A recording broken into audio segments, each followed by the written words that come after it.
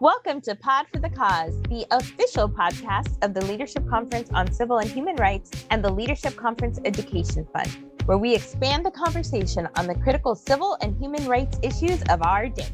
I'm your host, Vanessa Gonzalez, coming to you from beautiful Washington, D.C. And like we start off every show, we've got the Pod Squad. Hello! Where we discuss pop culture, social justice, and everything in between. And on today's show, we have got some amazing folks. First up, Patricia Richman, National Sentencing Resource Counsel at Federal Public and Community Defenders. Hey, Patricia. Hey, good afternoon. And next up, we have Lena Zwarensteyn, one of my wonderful colleagues, who is Senior Director of the Fair Courts Campaign at the Leadership Conference and Education Fund. Hey, Lena. Hey, Vanessa. In this episode, we're talking about the Biden administration's promises, how they've held up, and where communities are still looking for him to show up. Before we jump in, I just want to set the stage. As candidates, Joe Biden and Kamala Harris made direct appeals to Black communities and other communities of color for their support. Given that Black communities typically support Democrats in large margins, turnout from these communities is critical for an electoral victory. Furthermore, the Georgia runoffs increased Black, Latino, and Asian voter turnout amid efforts by Stacey Abrams, Fair Fight, Black Voters Matter, and other allied groups, which was critical to the election of Raphael Warnock and John Ossoff, giving Democrats control of the Senate.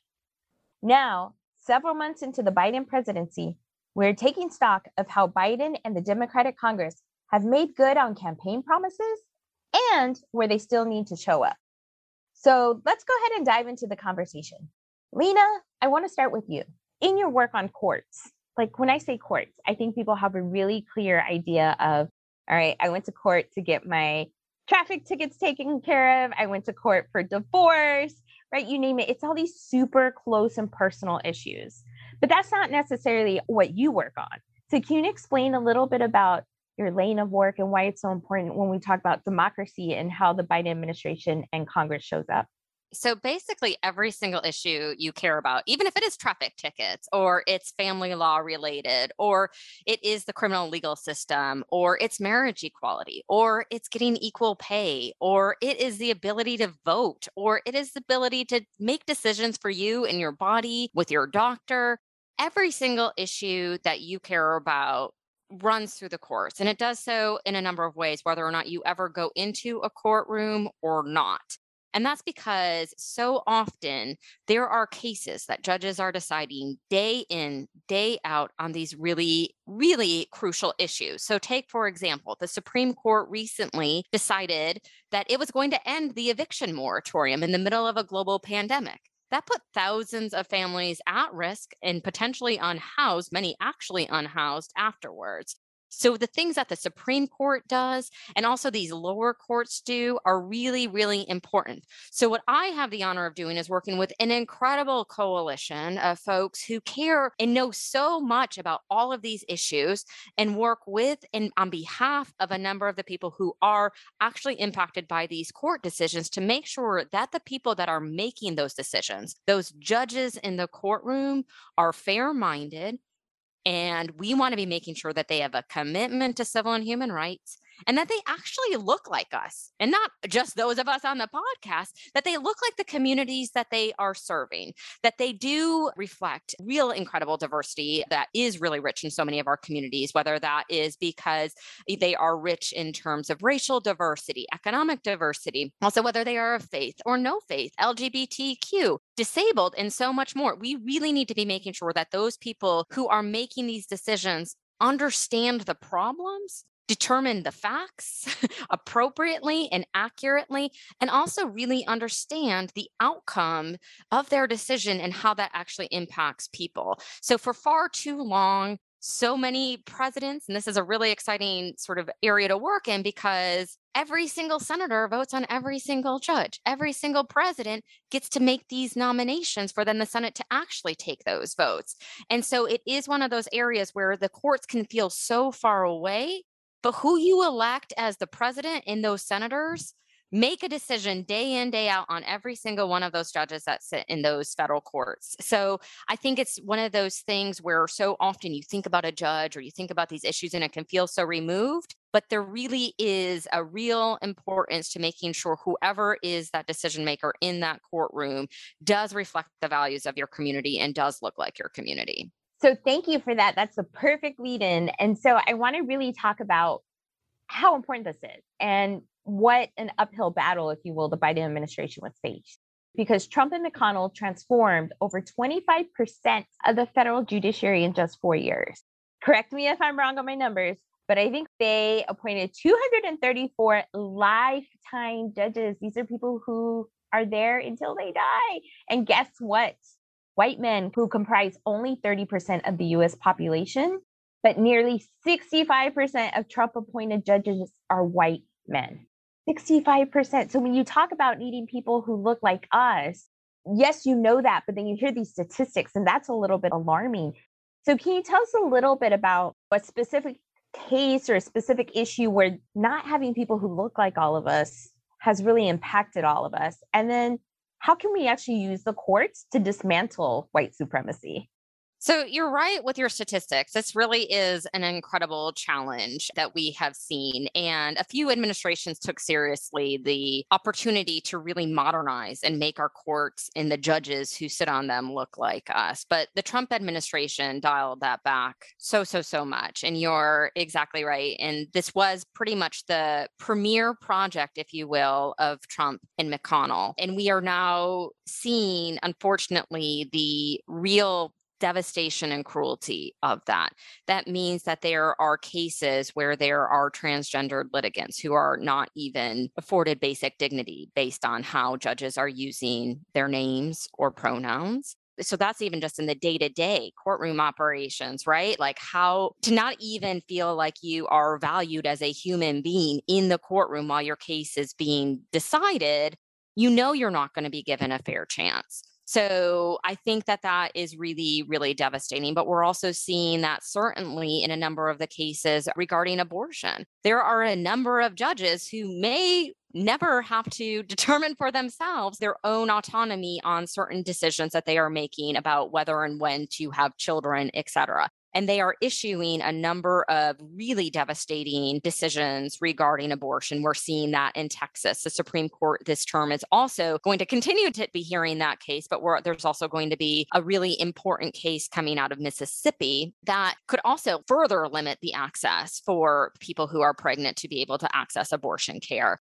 That, of course, disproportionately impacts Black women and people with lower incomes. And so there is a special cruelty in the ways in which a lot of the cases are both on the litigation side being brought up because they're seeing opportunity with the types of judges that are there, and then that being doubled down by the judges that are actually issuing, I think, a lot of these decisions themselves. And so certainly the decision to end the eviction moratorium, when the CDC is saying that it's really important in a global pandemic that people not be kicked out of their house, for the Supreme Court to say, no, I'm sorry, that's got to end. Like, no, like taking that kind of power feels like it's especially cruel right now. So it really feels like both in terms of how the courts have been composed, which was a very intentional project, in addition to the types of issues that they are hearing now, it's becoming, more and more of a pressure cooker for our civil and human rights and for the things that people care so much about. If you're being discriminated against in, you're not getting equal pay compared to a male counterpart in your organization,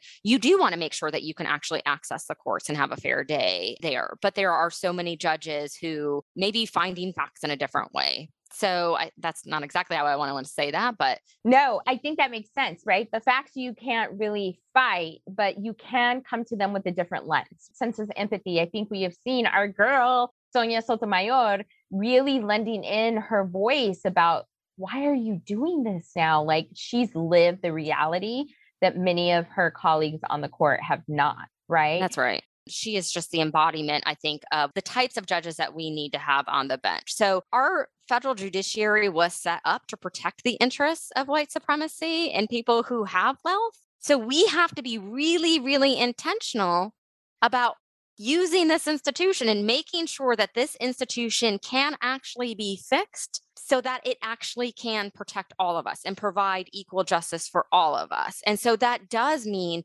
that we have to have judges who don't only reflect a certain race or an economic status, or who only have one type of lived experience, or who have one view of the law, as limited as that is. Instead, we need to be making sure that staffing, but especially when it comes to the judges that are there, are able to understand and embrace that and do have a mind towards making sure that equal justice is provided for everyone, not just the wealthy, the powerful. And who you run in social circles with or have throughout your life can make a huge influence on how you're able to even assess things. So often judges are really called upon to be fact finders, and they have a lot of discretion in what they're thinking about, what they're pulling in, and so on. And so having that vast level of experience demographically, professionally, experientially, I think is an important start to that. That's obviously only one component of trying to make sure that we're dismantling white supremacy as much as we can. Unfortunately, we see, many of the senators who are taking votes on judges like this don't think systemic racism is even a thing. When you can't even be in agreement that there is this problem, it's hard to acknowledge that there is a solution, and that having judges who understand the ways in which institutions themselves have been set up and or continue to perpetuate white supremacy, it is problematic. What I'm excited to see is that we have judges and nominees who are saying, I've dedicated my life to making sure that racism doesn't permeate every aspect of our society, or at least within the particular area of law that I've been practicing. So that's really exciting to see. But we do not all agree that, the institution even perpetuates white supremacy, but unfortunately it does, and it was founded to do so. I agree with you 100%. I would say they don't necessarily have a disagreement with us that is rooted in reality, right? And that wants to explore the deeper meanings of these systems that were set up. You just got to read a book every now and then. Like, that's what you got to do. Since we talked about Biden and coming into this administration and really trying to make sure that people understand how these judges, and it's not just the Supreme Court, right? I think people get really up in arms. I myself have been marching in front of the Supreme Court and screaming, but it's what happens at a lower courts level. How has the Biden administration delivered or not on seating judges throughout the different bench levels?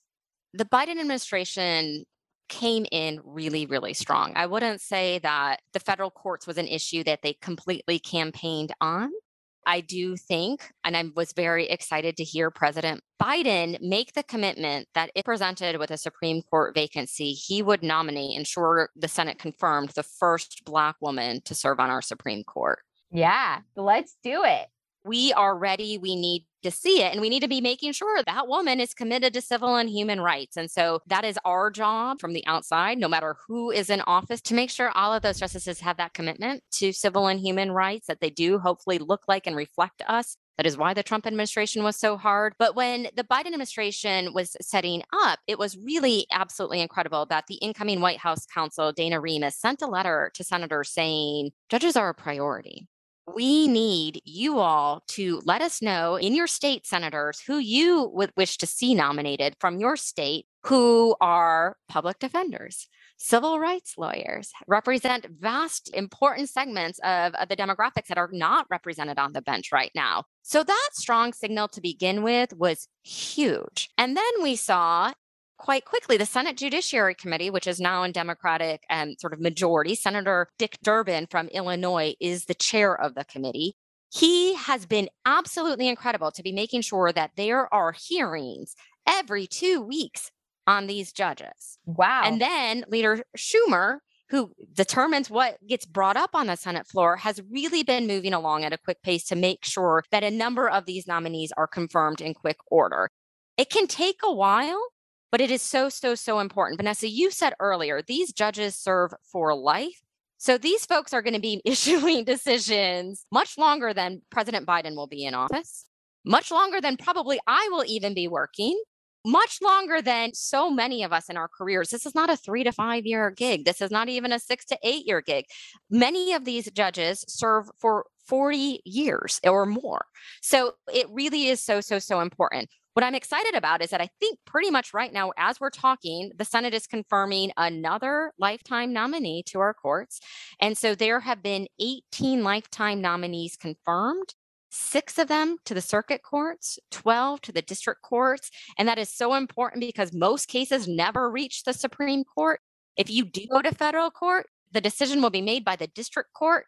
Maybe you appeal it and it goes to the appellate courts, which oversee a larger jurisdiction in terms of a number of states. And very rarely, the Supreme Court only hears about 75, 80 cases a year. Rarely does it go to the Supreme Court. So whoever is making the decision at the lower courts is often also what's referred to if it does go up. So the appellate courts will look at what the district court did. The Supreme Court will look at what the appellate court and district court did. And so it's really exciting. What I want to highlight, though, of those 18 confirmed judges, 6 of them were circuit court nominees. The first 5 were all women. The first 4 were all Black women. Unfortunately, all 4 of those Black women doubled the number of Black women on our appellate courts. That's how few there were across the country. There were only 4, and it doubled just in the past few months because of what the Biden administration, the Senate majority, has been able to accomplish, which is absolutely significant. What I think is really important to note, it's not just quantity, it's the quality. I already mentioned that the White House counsel put everybody on notice that they wanted to see public defenders and civil rights attorneys on the bench, something that we have been calling for decades, because we do need to be making sure that that professional experience is reflected on our bench. Because if you only have prosecutors, if you only have people who have experience in the law and law firms, you're cutting out incredible windows and expertise into other areas of law and how that actually works for people and those types of folks. So a number of the nominees have been public defenders. A number of them have been civil rights lawyers. And I think it is absolutely remarkable. And if we want to do a little bit of comparison and we don't hold ourselves to the standards when it comes to civil rights of the Trump administration, President Trump in his first year in office had a total of 18 lower court judges confirmed. So today we're at 18, and hopefully by the end of the year, there can be more. And that's important because as you started, Vanessa, President Trump transformed 25% of the federal bench. This is a real opportunity. Every single one of these judges, every single one of these seats will make a huge difference to every single case that comes in front of them and all of the litigants that come in front of them. So if we can prioritize making sure that we have really well qualified people who are committed to civil and human rights who look like us on the bench, it's going to be a better day. Thank you for all this, Lena. That was really rich. Appreciate it. And I understood it all. So thank you. So when we talk about people who look like us and the impact that will have on our lives, I want to kick that over to you, Patricia, because as an expert in the field of criminal justice reform, and what does that look like? And what does that mean just in general from not necessarily the courts, of course, that is a huge piece of this, but also the Biden administration, because we know more than a year after Mr. Floyd was killed, and millions of us took to the streets worldwide to demand an end to police brutality and the systemic criminalization of Black and Brown communities, particularly Black and Brown men. We still haven't seen any legislation. Can you help us fill in on what some of that thinking is, or what we should expect, or what we need to demand more of? That would be great. Well, I want to start by echoing a lot of what Lena had to say, because an area where this is a particular importance, and by this, I mean the appointment of judges from a broad array of backgrounds, is in how they handle criminal matters. Federal district court judges review decisions about who should be detained or not pre-trial. They make assessments of police officer credibility in suppression hearings. They preside over trials and they impose sentences. They also carry out the everyday work of the federal courts in their day-to-day interactions, do a lot to contribute to whether individuals who are appearing before them, charged with federal crimes, are treated with empathy and humanity or not. And what we see a lot of in the federal courts too often is dehumanizing language, dehumanizing treatment. And when you have never yourself sat with a person who is accused of a federal crime, when you have never yourself worked with their family members to help them understand what is happening, seen the consequences of what it means to detain a person pre-trial, gone into the facilities pre-trial where people are held to meet with clients, it is impossible to develop the necessary empathy and understanding to even carry out that sort of daily work of treating people with empathy, humanity, and respect. Not to even mention the bigger, more consequential decisions, how you rule on motions, how you sentence people, whether you detain them or not. So the importance of having people from a wide variety of backgrounds on the bench can't be overstated. And I think that's one area where President Biden has gone far to show a commitment to reform, because parity of representation in these important policymaking bodies is critical. Now, we can talk about other areas where it'd be great to see that commitment continue. For instance, the United States Sentencing Commission is responsible for promulgating most policies that dictate how long of prison terms people are exposed to having imposed in court. And there's no representative from federal public defenders to speak on that commission. A lot of people are really surprised by that. They have an ex officio representative from the Department of Justice, which means that they participate in closed door discussions about commission data reports, policies. Defenders are shut out of that. That voice is not part of the discussion. And we would love to see President Biden show a commitment to improving parity in professional background and representation in both the Sentencing Commission, who he names as commissioners, and also in coming out and supporting and pushing for that change to get ex officio representation. In this area of work that you do, and first, thank you so much. I just learned something appalling. I feel like we are not asking for too much, right? We're not asking for empathy and asking for understanding for someone who is going to make changes that, let's be clear, don't only affect the person in front of them. It affects the communities and the families for generations. It affects economies and jobs, you name it. That is not asking too much for the person doing that ruling to have some sense of what life is like. I think in this area in particular, though, people who come before judges for criminal justice issues often feel like the system is set up against me. And they themselves are often so involved in trying to take care of their individual case, which why wouldn't you be, right? And so when we look at the larger systems and we look at where policy can really make an impact, exactly like outlining where President Biden can choose a commissioner, right, that pushes these kind of things through, what are some of the other areas that you would like to see them beef up a bit more?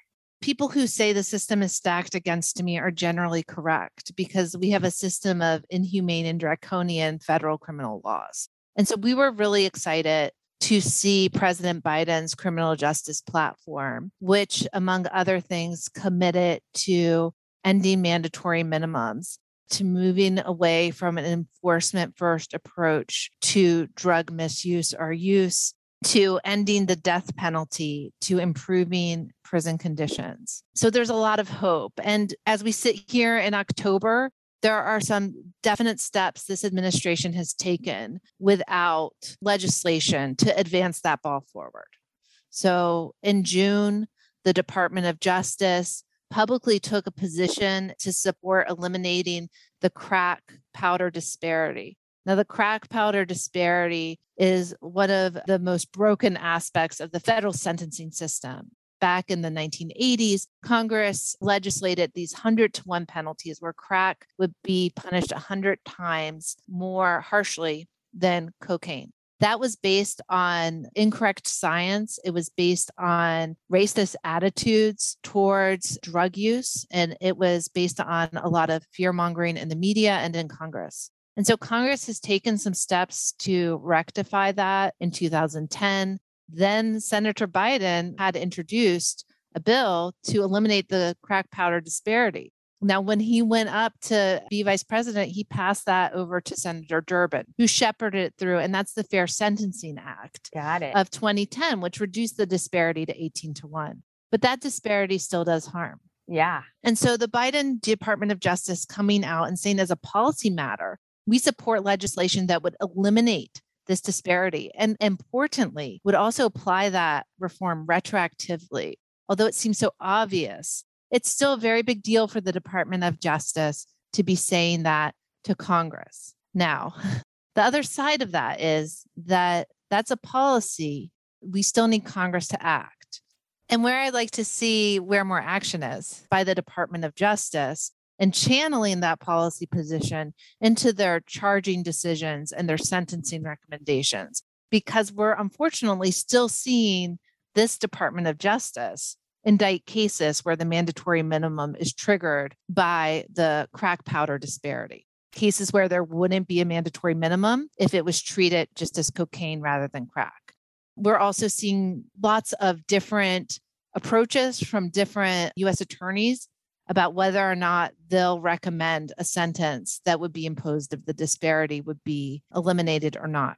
So that's a place where we could really see some improvement from the administration and from this Department of Justice. And to do that, I just want to make sure we're all understanding that. So the White House, the administration has the power to essentially say to the Department of Justice and all the attorney generals throughout the states, when you look to charge someone or when those charges are coming up, you need to view it this way, even though we don't necessarily have policy. So they have the power to provide that guidance now.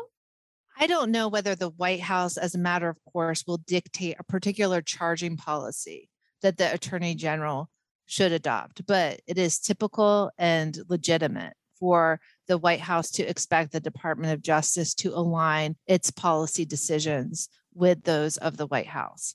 The Department of Justice has a lot of discretion about what it can do when it comes to charging and sentencing. And you can see that when you look at the Obama administration. The Obama administration implemented a charging and sentencing policy, which was an important step forward to eliminating some of the disparities we see in our system and making it a bit fairer, which told prosecutors not to charge mandatory minimums in certain cases that involved what they considered to be individuals who had lower level roles in an offense and who met other criteria.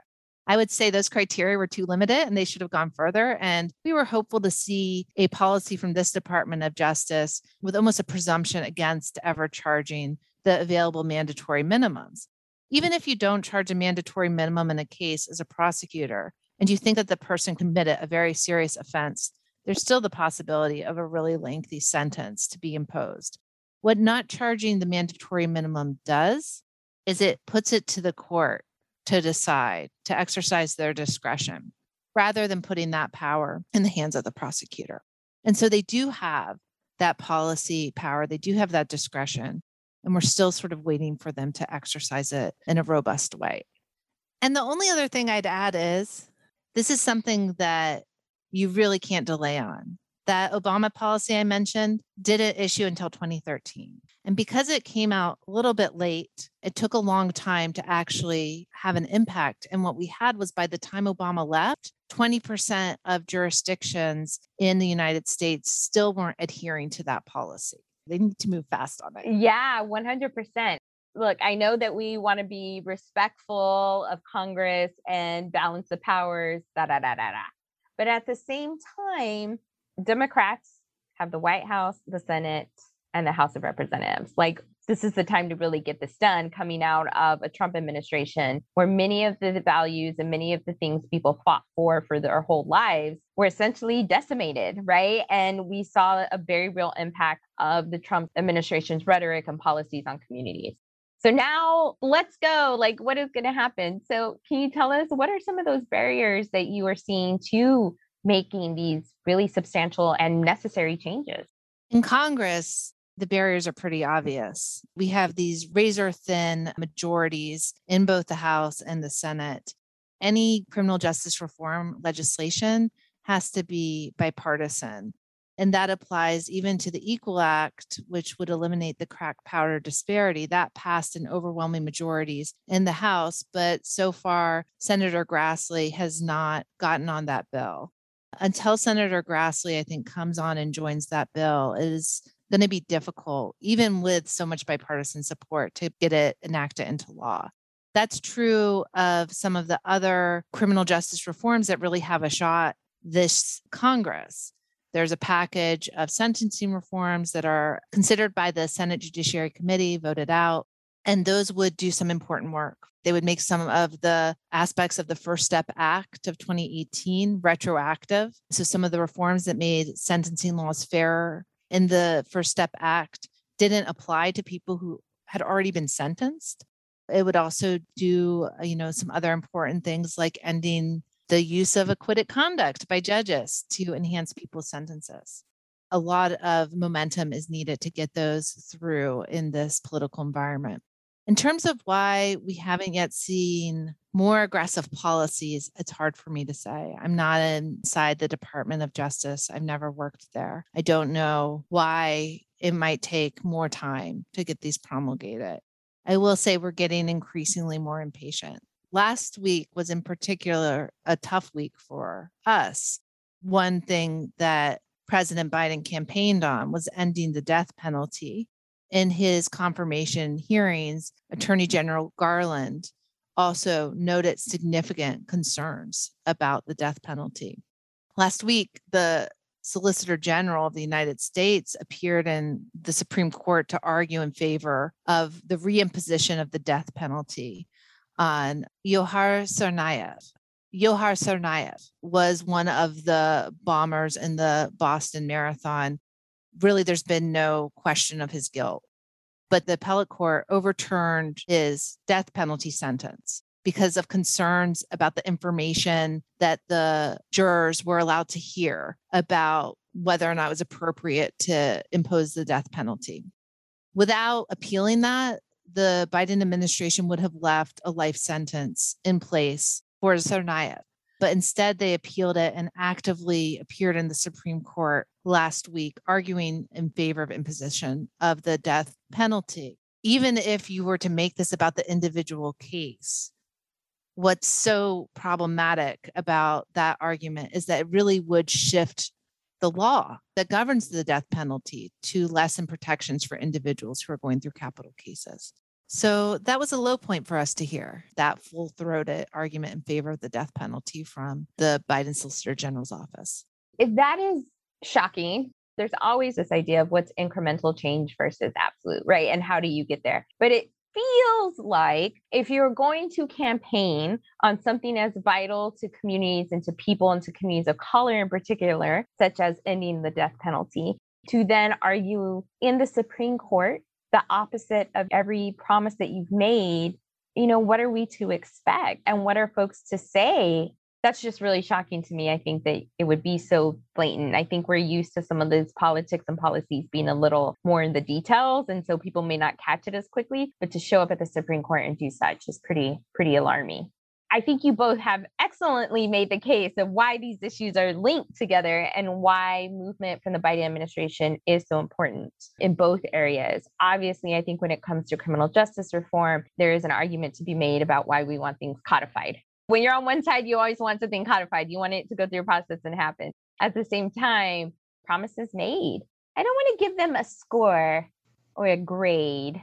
We don't have enough time for that. And also, I didn't agree to that and tell you all about that before. But I would just say one question to each of you. So, Lena, first, what is the one area that you would like to see a higher grade from the Biden administration when it comes to your area of work? There just need to be more judges confirmed generally and continuing with this quality. What I'm very mindful of is that we have seen a number of excellent nominees from a number of states across the country.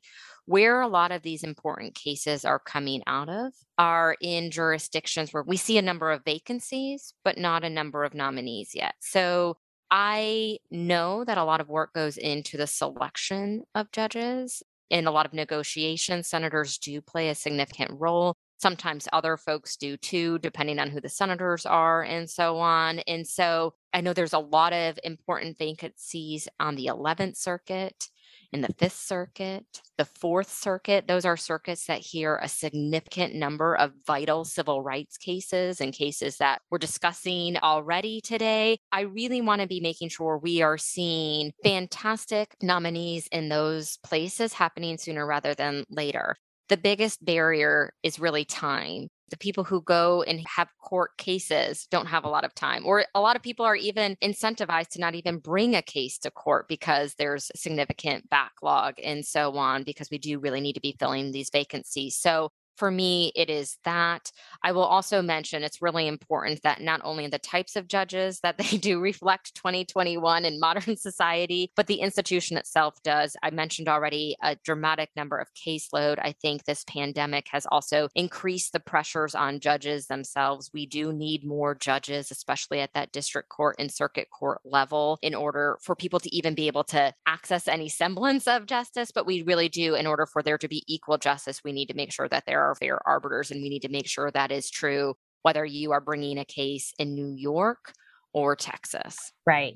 Thank you for that. I appreciate that. And I just want to make this link again to voting. If you don't vote, it's not just about your immediate elected official, right? It's about these people get to choose their judges, and those judges get to, again, put into record and put into motion some of these really painful decisions that Patricia and her folks have to try to push back against. When I think if we're all just mindful about voting and making sure that we're making this kind of global holistic link, that would also really help raise the level of importance that this issue should have in the court, when we come to elections, because I don't think you hear a lot of talk about courts during elections. Sorry, Lena.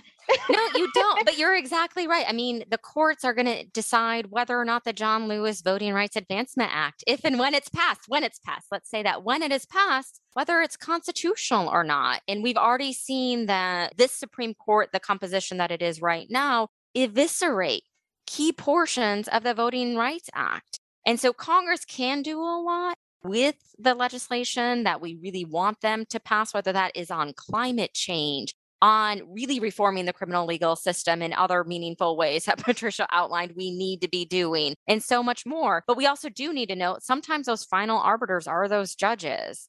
It's really this incredible sort of cycle, but the best way we all can insert ourselves is to be voting for people who we can hold accountable for the votes that they are taking on this legislation, on these judges, especially for anyone who cares about civil and human rights. That is not a partisan thing. It shouldn't be. But we do need to be making sure that this administration, that this Senate, this House of Representatives, and everybody else is really making sure that they really are stepping up to fulfill the promises they make and the expectations we have. So, Patricia, I'm a little scared to ask you where you think they could do better, because one, I think there's so many areas that you could start listing off in your area of work, but also by not doing better, that means people's lives are at stake here. And I don't think that is an overstatement. I think we know that on a daily basis. But what is one area that you would like to see immediate movement and lifting up the issue on? I think generally there are certain areas where the policy is plain and there's no further deliberation needed. And it's time for the Department of Justice and for the White House to issue those policies and get the practices in place that will start to correct the system more towards fairness, like a better charging and sentencing policy, like granting clemency to people who have been peacefully on home confinement during the pandemic. And we didn't even get into this, but who now face the real risk of being returned to prison at the pandemic's end. Just get those policies out. Let's start to implement them. And then we can wrestle with the harder questions. But there's so much low-hanging fruit. And although I understand the need for careful deliberation on these matters, I also think that there is an urgent need for action. And every day that passes without it, it's hurting somebody. It's hurting someone's life in an adverse way. There's so many things we should have gotten into. You're right. It's just so appalling. And I know as advocates, as organizers, it gets really exhausting. To your point, this is low-hanging fruit. The deliberation has been had. Now, let's move into motion. To have to push against people who made these promises, and it's yet to be seen. On that high note, I do want to ask you, though, Patricia, when you think about your work and when you think about your experience and the road ahead, what gives you hope? Putting public defenders on the benches gives me hope. Having a Department of Justice say that the crack powder disparity is broken gives me hope. Those are important steps towards structural change in our system. So, Lena, I think I know the answer to this, but can you tell us what gives you hope? What gives me hope is how hard people have been working for decades. The fight for equal justice, to dismantle white supremacy, it's not going to happen overnight. There are challenges. When I started my career, have only gotten worse, it feels like. At the same time, we have shifted so much of what people, when it comes specifically to judges, who people think can be fair. For far too long, it has been old white men in robes. Those are the folks who we can trust with decisions. We couldn't, and we can't, and many people never did. And I think we're really seeing a huge shift in that, in terms of we need judges who look like all of us and all of our communities, who do come from various backgrounds, knowing that this wasn't an accident, that letter from the White House counsel wasn't an accident, that President Biden's priority of this isn't an accident, that Senator Durbin's prioritization and Leader Schumer's prioritization of this isn't an accident. It is because of years and decades of advocacy, of shifting this, of really defining equal justice and what our expectations are. We need to keep doing it because we do have so much farther to go. But it really gives me hope. And not only because sometimes I sit in my chair and think, what was this day like a year ago? And a year ago, we were fighting against the confirmation of Justice Amy Coney Barrett to serve on the Supreme Court after she was very quickly confirmed after the unfortunate passing of Justice Ginsburg. 3 years ago, we were just coming off of the heels of the campaign to try to keep Justice Kavanaugh off of the Supreme Court after a really, really, really difficult and traumatic course of events leading to his ultimate confirmation. And it's devastating. That stuff can really get you down. It's traumatic. Just thinking through, especially in the situation of Justice Kavanaugh, the survivors and all of that. It was traumatic. I hear you. I am you. I think we all have to make sure we are coming together. But just to be sitting here in 2021, knowing we still have so much further to go, but we have already gotten this much farther because of all the work that was put in, gives me so much hope. And knowing that the people keep showing up. The people who specifically in our coalition who work on this are some of the grittiest, most resilient, most yes, they are. headstrong folks who, if you feel like you get knocked down, you still pick yourself up the next day. You feel your feelings and you still keep going. And because of that, we have gotten to see a better day. And I think in a year, in 10 years, this quest for equal justice will be certainly enduring throughout my entire lifetime, probably for lifetimes to come. It's because of the work that we have put in that we get to see the results today, and we will even more so in the future. Thank you so much. I will say the two of you, the work that you do, the colleagues you work with, that is, from my perspective, what gives me some hope. I think you both are working in incredibly difficult fields where I think there's a lot of experts running around out there, but you actually know it. And so above and beyond, thank you so, so much for this amazing, rich conversation. I learned a lot. Thank you for also highlighting that people still do have power. They have power when it comes to how to combat some of these racist laws in the criminal justice system. They have power when it comes to picking the judges who will help or hurt communities across the country and make really life-altering and lifelong decisions for people. So thank you, thank you, thank you. So this has been a fantastic conversation. I want to thank you both so much for joining us here on Pod for the Cause and being part of our Pod Squad. So thank you. Thanks, Vanessa. Thank you.